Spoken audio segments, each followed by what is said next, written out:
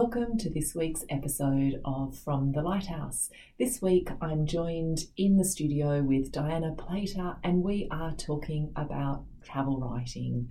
Diana Plater is a prize-winning journalist, author, playwright and travel writer whose recent publication, Whale Rock, won the Global eBook Gold Medal for Popular Literature. Diana joins us today to share her insights into travel writing. Diana was travel editor for Australian Associated Press, The Age's stringer in Central America, and her work appears in such publications as the Saturday Paper. She has a veritable wealth of knowledge and experience. Thank you so much to Diana for travelling to Macquarie today. It's such a pleasure to have you. Thank you. Diana, could you tell us how you first got started as a travel writer? Well, I came through the sort of traditional journalism path. I did a cadetship at the Sydney Morning Herald and worked as a journalist for many years before I did any travel writing. Now and again I'd write a travel story when I was based in Central America, because sometimes a travel story is a way to write about an issue that you can find hard to write about as a straight political story. So that's another way of looking at it. But then in later years, I went back to working for Australian Associated Press and I ended up becoming their travel editor. And so I come from a journalistic background, basically. Yeah, and I guess hearing you talk about that sort of cadetship and that training, can you share with us what sort of a little bit of a glimpse into what that might have looked like in terms of, I guess, managing deadlines, in terms of sink or swim, just so that we get a little bit of a sense of what that might have been like as you were starting out? Well, it's a very good discipline to have, even if you're a freelancer. If you've had some time working in a newsroom, it can make a massive difference. You know that you can't muck around, For example, if you work for a newspaper, you've got to get that paper out every day. If you work for a wire service, there's just continual deadlines. It's 24-hour deadlines. There's no excuse. You have to get that story done and out. And so, if I've got a deadline from a magazine now of next Thursday, I get that in by Wednesday night or Thursday morning. I don't muck around. And because there's nothing more infuriating for an editor than to be expecting a story and the person not to supply it. And then there's just the sort of the rough and tumble of working in a newsroom, people giving you a hard time, the insults flying all over the place. If you can take that, you can more or less take anything in journalism. Would you say those insults were sort of levelled at the level of sort of language approach to the? Because I think there's so much there's so much involved in writing what comes across as a very sort of simple pared back piece of writing. Yeah. But there's lots of conventions and there's lots of quite sort of strict criteria for the way that sort of final article comes out. Can you tell us a little bit about how you learnt that? Sort of journalistic reportage, I guess. Well, there's nothing like the embarrassment of being yelled at by the chief sub-editor for, what is this nonsense? And, where's the lead? How come the lead's at the bottom of the story? Why isn't it at the top of the story? If you spell someone's name wrong or something like that, or you don't get a quote right, or, you learn pretty fast in that situation. And I think those rules definitely should be used in travel writing. And unfortunately, I see a lot of the time that they're not. How to interview someone, how to allow that person to talk and rather than just give them a set line of questions and not listen to their answers. Things like that. And also, I think very importantly, the rules of journalism is checking your facts, that's just as important in travel writing as in any form of journalism. Because, if you put a story out that says something about a country that's completely wrong, that's not going to help anybody in the long run. No. So no. you just real life consequences. Yeah, check facts, even if it means going back to your sources, to your contacts, and asking them to have a look over your quotes. Sometimes you need to do that. Things like that.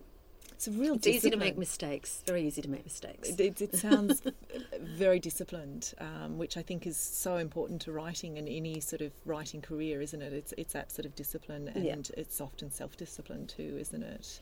Yeah, it is. I mean, they talk about how there's all sorts of different forms of media today, and there's blogs and so on. And, that's just as good as mainstream journalism. And unfortunately, I don't agree with that. I think it's great to have a wide variety of sources of news and so on. But I think the old-fashioned thing of checking your facts and the sort of training we got as young journalists really, really does make a difference to a story. So can you tell me about some of the specific conventions of travel writing itself? Well, there's all sorts of different ways to write a travel story. There's, from the first person, I did this, I did that, which is not my favourite form of travel writing at all. I think it's fine to have it as a first person. I think that's one form of writing that you can do that. But I think putting yourself in every part of the story is basically boring for the reader. I'm inclined to agree. Yeah, and trying to be funny when it's not funny, that's another thing that I really don't like. I love humour in stories, but I don't think that humour comes out of talking about yourself all the time. I think the humour comes out of situations, funny things that people say, things well, it's like also that. Sort of a competing spotlight, isn't it? I think that often, sort of when that I take centre stage, it is actually competing with and often failing, sort of with sort of a city, sort of a location of people who actually have everything already that any reader wants. I think a lot of people who get into it later or younger writers, the mistake they make is not interviewing people or not talking to them or not finding an angle from a sort of person point of view. There's all sorts of different ways of doing it, but it just leads a reader much more into the story if you've actually got quotes there, or even if it's the guide who's taking you around, who has something interesting to say. I mean, I was in India a few years ago, and the guide that took us around was Rajput, which is I'm not sure whether you'd say it's a clan, but it's a kind of a class in Indian society. And his story about being Rajput, the warrior class, was so interesting. And then he kept telling jokes about how his mother wanted him to marry a Rajput woman. And he was actually a very, very funny person. And so I ended up doing a story about him and about his background and about being Rajput and what it means in Indian society. If I hadn't been interested in people, I would never have got that story. And so I guess that also impacts on, sort of where you're actually placing your stories, because I imagine that actually there are very different venues that are interested in very different types of stories. Yes. Can you tell us a little bit about that?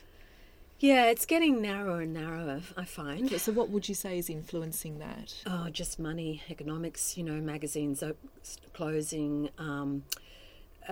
freelance budgets being slashed, sections being closed down, all sorts of things like that. And it's quite sad because 10, 15 years ago there was a lot more opportunity.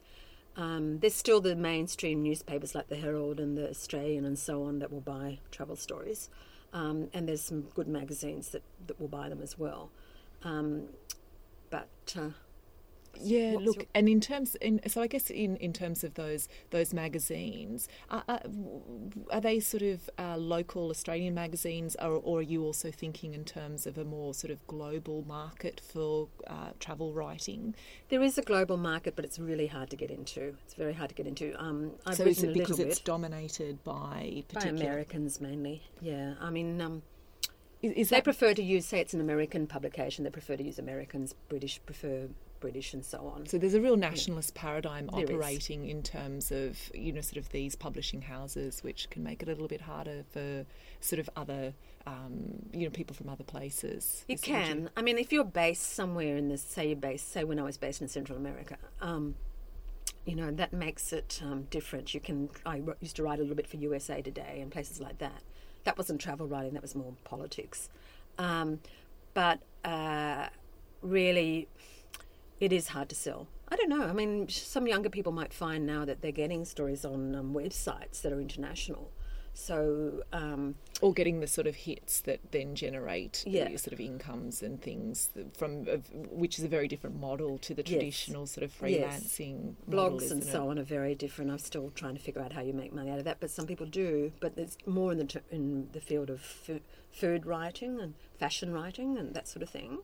But but for people starting out in Australia, there's still definitely a market, and it's worth pursuing it. It's a smaller market, but just go into a newsagent and go through the travel magazines and note down all the travel editors and pitch your stories to them. That's the way to go. Yeah, what do you think sort of entails a good pitch? I'm still trying to figure that one out after 40 years or something in the business. They want something short, snappy. Short is what? Well, a couple of paragraphs. Saying what the angle of the story is, how it's different, how you've got the story that somebody else won't have, who you interviewed, Anything that's likely to attract the attention of an editor, I guess, isn't it? Yeah, and a lot of it's to do these days with advertising, unfortunately, that's the way it's gone, is that if that magazine thinks it can get advertising from, say, the tourism body or the hotel chain where you've just been, you've got a better chance of getting that story run. Right. This is something I really hate. Yeah. But that's the way it is. Yeah. Look, Diana, your story on Montgomery, Alabama, published in the Insider Eyewitness section of Travel and Leisure Australia, is included on the reading list of our creative non-fiction course. Can you tell us a little bit about the writing and publication processes of that story? Well, that was a story that I pitched to Travel and Leisure. Unfortunately, that magazine doesn't exist anymore. That was owned by Fairfax American Express, and it does exist in the States, but the Australian publication closed down, and it was a fabulous magazine, so that was very sad. But anyway, when it came out, I thought, great, this is a perfect place for this story, because I'd heard about all these civil rights museums in Alabama and going up to Mississippi and on, into Memphis. And Americans do museums really, really well. If you've ever been to the Smithsonian museums, they're just incredible. And I think I might have been chatting to an American friend in Atlanta, and he told me about a few places there. And I thought, oh, that's a really good story. And I've lived in the States, and but I'd never driven all through the South, so I thought it was an opportunity to do that. And so they said yes, they were really keen. And they had a good budget in those days too, so that really helped because it helped with my expenses as well. And I did a lot of other stories on that trip as well, but that was the main one. And I took my teenage daughter with me, so it was sort of a holiday for her. And then on the way, we stopped at Atlanta at my friend's, and he has a friend who used to be the driver for Martin Luther King, so is very famous for this. And he's white, but knew everybody in the civil rights movement. And he said to me, you must talk to Doris Crenshaw, who was an activist back in the 60s. And luckily, she happened to be in Montgomery when I was there. Somehow or other, I got her number and I rang her. But before I went, I did a lot of research. I set up interviews and meetings with all the main museums along the way. So I sort of did a path, Montgomery, Selwa, Birmingham, and then up through Elvis Presley country, which I absolutely loved, Tupelo, where he was born, and then on to Memphis. And Memphis has got the main museum where it's the former Lorraine Motel where King was shot. So that's sort of the end of my story. And anyway, so we met up with Doris in Montgomery, and she's a Christian and she's a preacher as well, and she had a group of black preachers, students,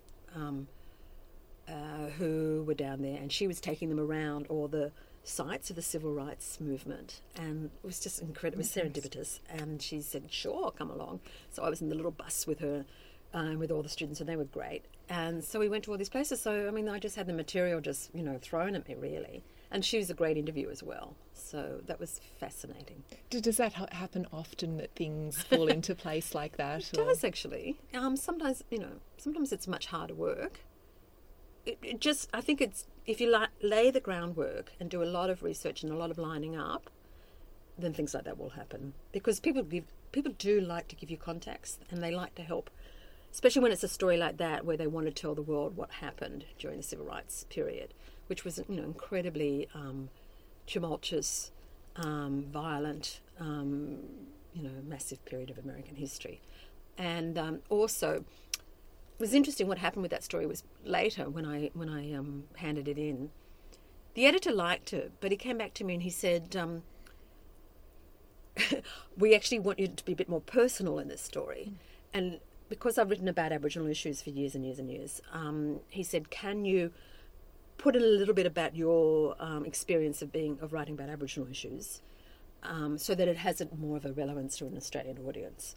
So I thought, that's different, because in the old days you weren't allowed to put anything about yourself in a story. So I added some about how the civil rights movement had an effect on the land rights and Aboriginal rights movement in Australia. Well, the freedom rides, the freedom rides, that was such a direct They followed the American idea there. When Charlie Perkins and other students from Sydney Uni went on a bus through Western New South Wales to all the sort of prejudiced towns and everywhere where blacks couldn't swim in a pool at the same time as whites and things like that, places like Moree. And that was a direct copy of what they did, particularly in Alabama. Because that's definitely a chapter of Australia's history that doesn't get enough airplay, does it? I mean, no. and so in a sense, there are good story, books about it. But in terms of, sort of that wider readership, which obviously with a story like Alabama in Travel and Leisure, you're actually reaching, aren't you? Which does just go to show... It's a different audience. Yeah. Totally different audience. Yeah, and it just goes to show the degree to which that sort of travel writing can actually be a vehicle for, sort of many other sort of concerns and issues. Yes, I think it's a fabulous way of doing it, actually. When I was at AAP, we used to get in copy from Reuters, Agence France Presse, DPI, I think it is, forgotten now. It's the German wire service. And I love their stories. I really love their travel stories, because particularly Reuters, they used to usually be written by a correspondent who just thought, right, I'll dash off a travel story. I've been writing about the Middle East and whatever. And then he'll write a travel story, and it will have all the political background and historical background in it, which a lot of Australian stories lack. And just really, really fascinating reading and interesting reading. And I enjoyed those. And I like to do that with my writing. In your tips on travel writing, you emphasise the importance of finding an angle for a story. This is something writers starting out often struggle with. What is an angle? How does it work? And do you have any advice for how to come up with those angles?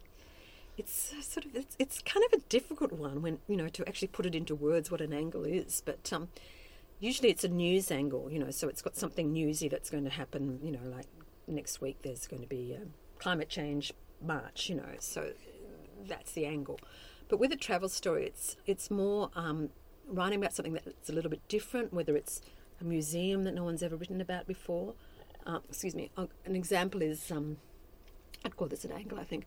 I was in Chile last year and I went to the Human Rights Museum in Santiago, and I just wrote about, and that was a chance to give an explanation of what happened during the Pinochet years, and that's the angle. It can be anything, but often it involves an interview and talking to people that will explain the background. Someone else recently wrote a story about in Havana. There's these women who dress up and they've got the full sort of 19th century gear on, and they're smoking a cigar and they're there to have photos taken. And they make their money out of those photos. So he went and interviewed her and asked her what her background was and why she did it and how much money she made and blah, blah, blah. And that was the angle. And it made a fabulous story. It was a really nice story, and it was not just I'm in old Havana and don't I love it, and aren't I going to Ernest Hemingway's bar and all that sort of thing. It was something different that hadn't really been written about before, or that I hadn't seen before anyway. Because often an angle will make a story manageable, won't it? Because it will sort of carve out that sort of that niche that makes your story stand out, gives you something to sort of dig your teeth into, and sort of focus and create that lovely structure that a good story has. Yes, it makes it much, much easier. I mean, doing an interview always helps. I always say that. But like at Chernobyl.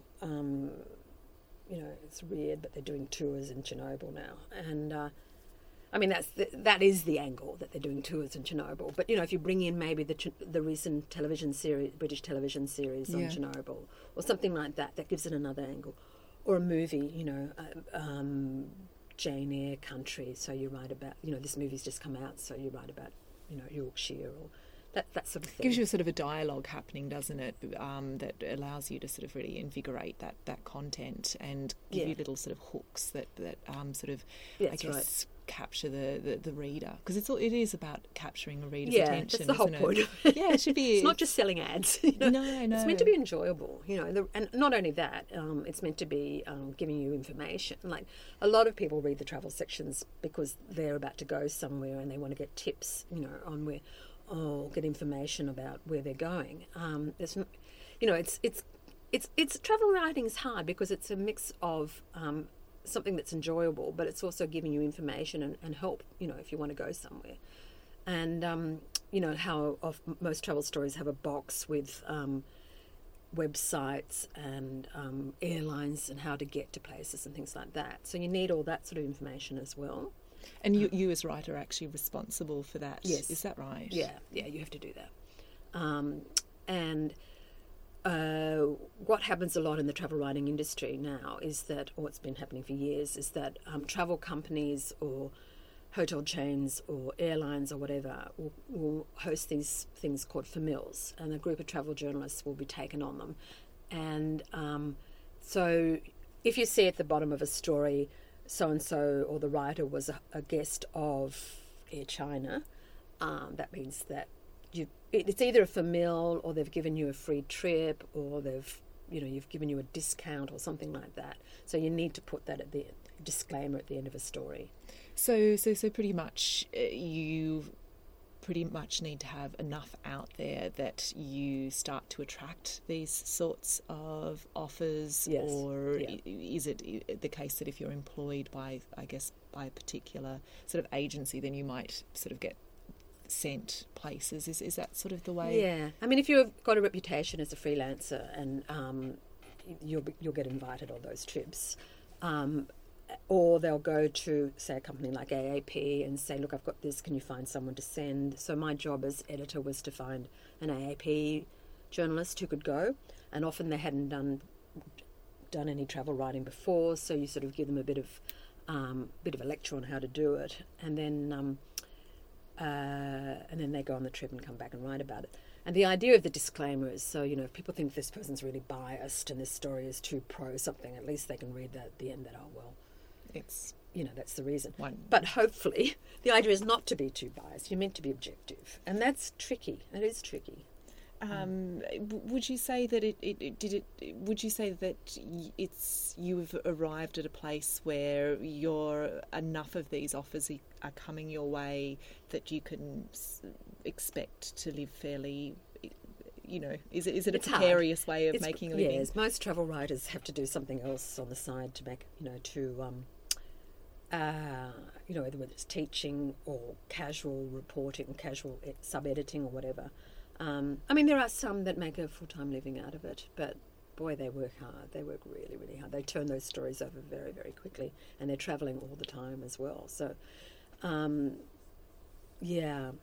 it's not easy. It used to be easier to make a living out of it. Your article on Alabama contains a lot of information about the civil rights movement in America. What types of research went into the writing of that article, and how important is research to good travel writing? It's really, really important. Research is essential.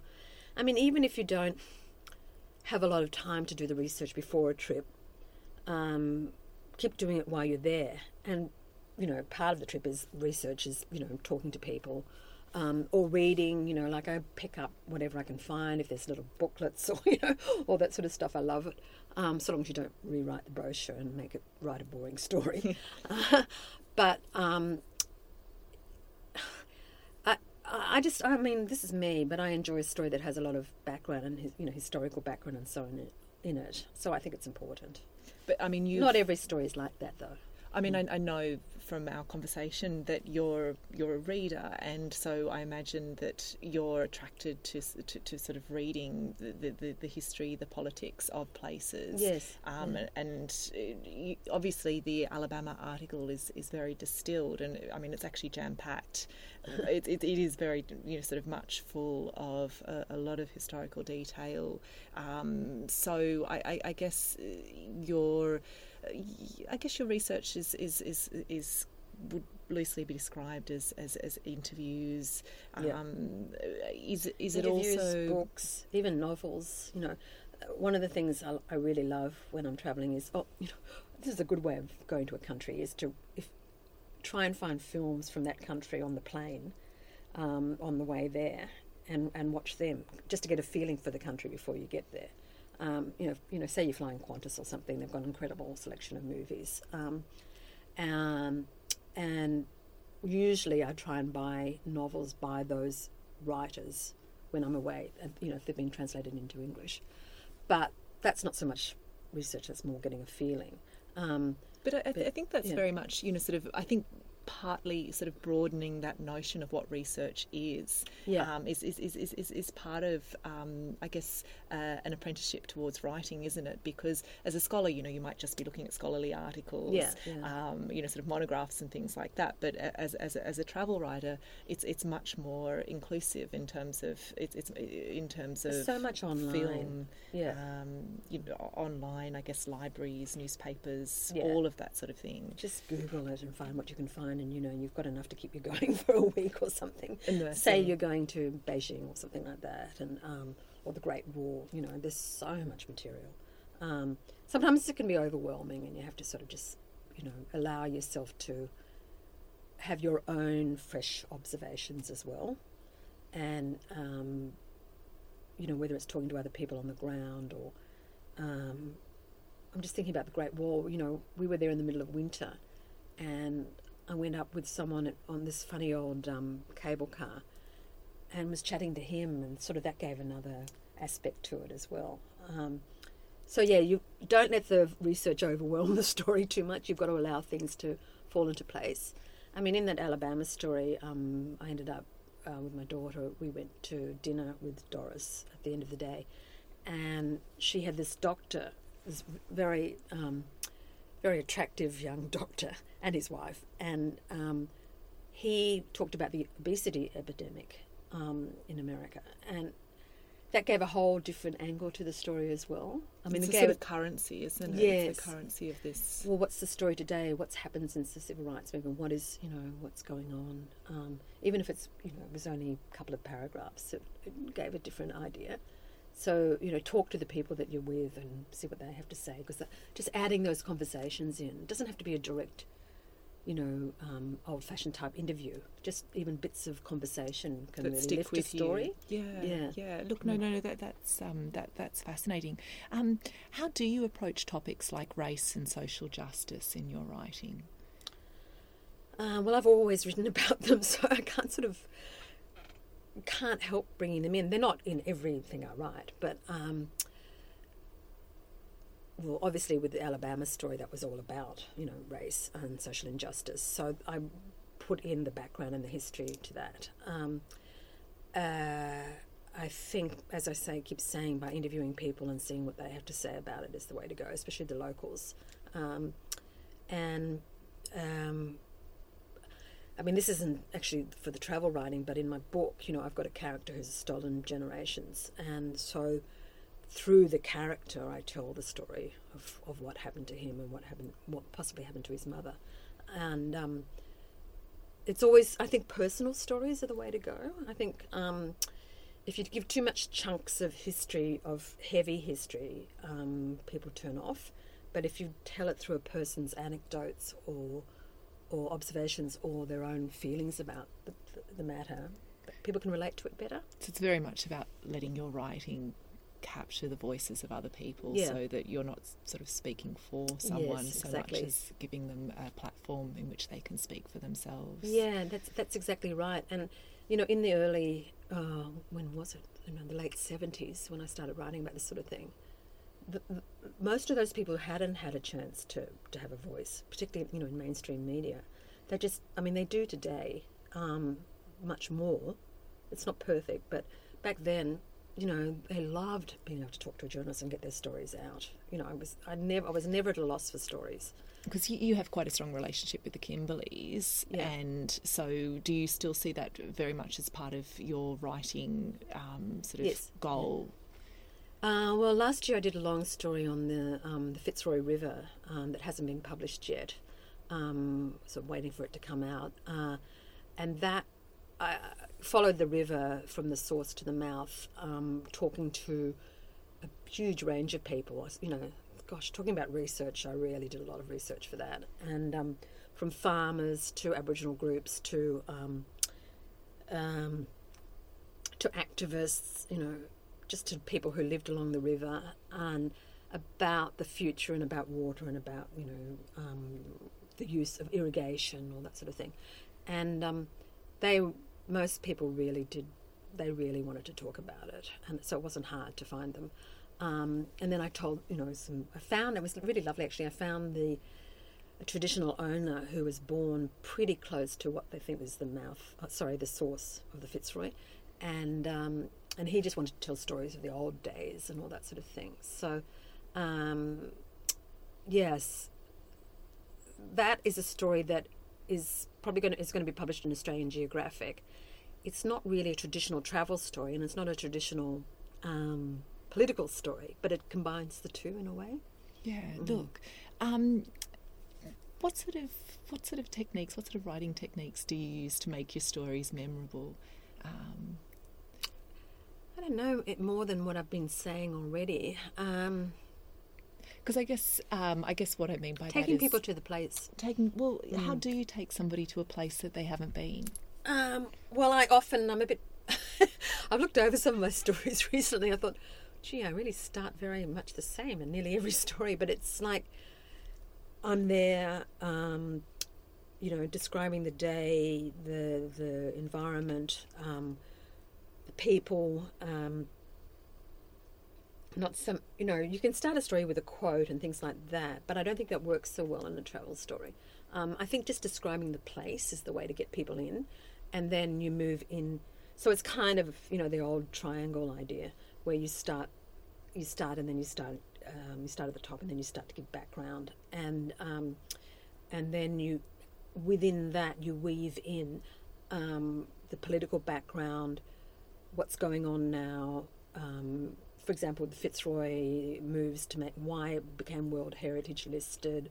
What are the issues that people are worried about? You know, fracking, irrigation, things like that. And then you gradually weave in the interviews and the people you've met along the way. That Fitzroy story is a bit simpler because of following the river. Gives it a structure. Gives it a structure right away. But I did about 20 drafts of that story. It was a 2,000-word story, so it was really quite difficult. Whereas other ones you just write it and it flows. I'll give you another example. I was in Suriname, and incredible trip way down the river, Suriname River, at a village of Maroons who are descendants of escaped African slaves. So Suriname is a former Dutch colony in the northern part of South America. It's been independent since 1975. And these people they led a guerrilla warfare against the Dutch, escaped from the plantations, made their way down through the jungle and formed these communities. Absolutely amazing, and they've got this incredible oral culture. So I was in a meeting. We were invited to a meeting in the sort of like the community council meeting, and there was a guy sitting there going, yeah. And I thought, what the hell is he doing? So I asked, you know, the guide afterwards, and he said, well, he's the secretary, he's the Baja, they call the Baja, or the Baja, and he takes notes in his head, doesn't write anything down, but has this incredible memory. So that, you know, you couldn't start a story any other way except telling that story. So finding the detail, and I guess I think probably what I was sort of asking as well was just that I think sometimes there's a perception with travel writing that all the way through it's going to be laden, you know, with description of place and things like that. But I guess it's sort of one of those things where you are scene setting at the start, and then getting into a deeper story, which I think is helpful for people when they're starting out, is just to sort of give themselves permission not to necessarily labour over sort of descriptions all the way through, but allow themselves to find a story to tell. That's right. You know, sort of situate the reader, you know, give them a sense at the beginning, but then tell a story. Always think of story. And sometimes too much description can just be a bit too overwhelming for the reader. Yeah, because it's not about the language, is it? The language isn't... keep it simple. Yeah, it's not the star. Yeah. The place is the star. Cut out the adjectives. Yeah. You don't need lots of adjectives. Just describe what you see. Describe smells and things like that as well. I think people often forget some of the other senses, and they can be really evocative. Yeah. Look, just to finish up, Diana, do you have any tips for starting out as a travel writer today? Well, if it's really what you want to do, be persistent, be professional. If you think you're going to get a famil or something for free, make sure you deliver, because you get a very bad reputation very quickly, and that's the end of your career. In fact, you know, if you can do it without going through that way, if you can do things off your own bat, it's better in the long run, really. And I mean, some of the best travel writing I've read has been by novelists, to tell you the truth. So there's different ways of getting into it. Who would you recommend? Might have to stop this for a second.